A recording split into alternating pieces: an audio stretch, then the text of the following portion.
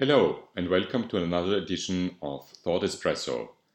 This is my weekly podcast, which started a lot on themes around leadership and management, but also addresses issues of self management and of motivation. My name is Bernhard Karras, and I'm a former opera singer who turned CEO of tech companies, came back to classical music, and then founded the largest classical music community online, Hello Stage.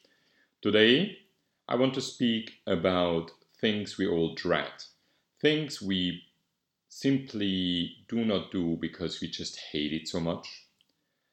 And I thought about it last week because I had an appointment at the Court of Laws and nothing I really enjoy, and I find it actually extremely unproductive.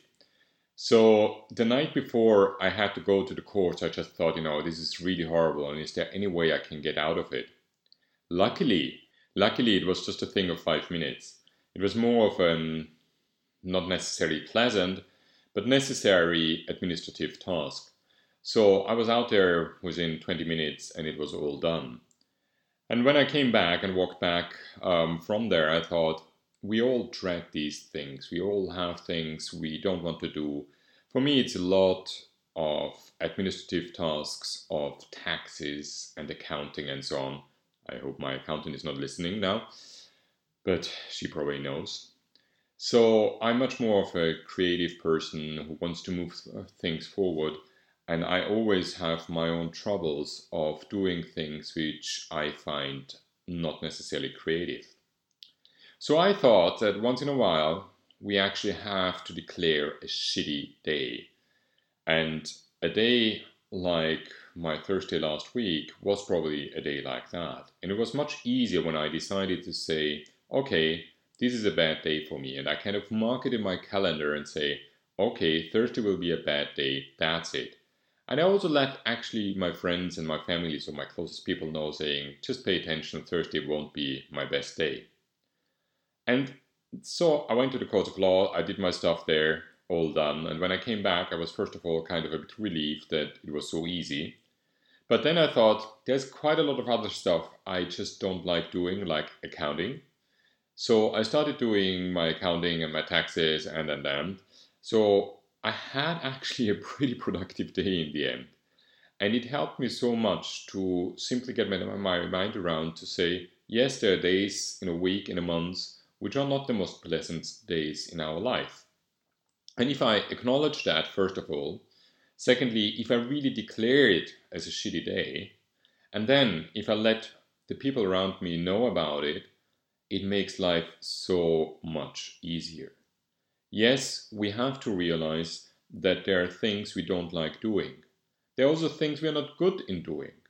And we also don't like to do or go to certain meetings, to certain events, and so on. But sometimes, unfortunately, it is necessary to do so. So accepting the fact that things like that are a necessary evil is really good. Second point is, if you can contain that to a day, a month, a day, a week, or something like that, and you really declare that as a shitty day, again, at least it helps my mind a lot, because I know it's a day, I'll get through it, and then there are happier days after that. So, just declare a shitty day if you have to in your calendar, mark it there, and live up to it. And thirdly, yes, we all have a wonderful support system of friends and family around us, and people who are really close to us. And they will help us through these shitty days. And shitty days come in various forms. I just spoke about, going to the Court of Laws, but I also wanted to mention that many of us have to go regularly to checkups because they have been ill, they have been sick. And these events are never pleasant. So we have, luckily, friends we can ask for help, and just making them aware, saying, I really dread doing that.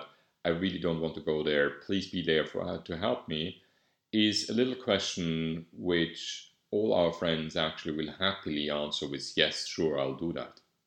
So also think about it, about your friends and family when they have shitty days and what you can actually do to make it easier for them. And just giving them a call or sending them a message in the morning saying, I'm thinking of you, or sending them over some flowers, or going with them to the hospital or to the court of laws or to the lawyers or whatever it is, and say, I'll just come with you, is fantastic.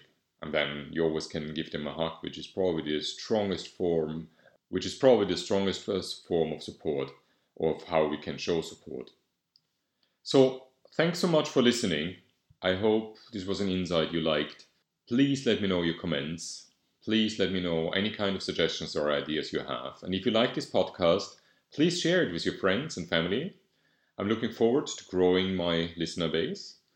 And thanks so much. Have a great week and speak to you next week. All the best.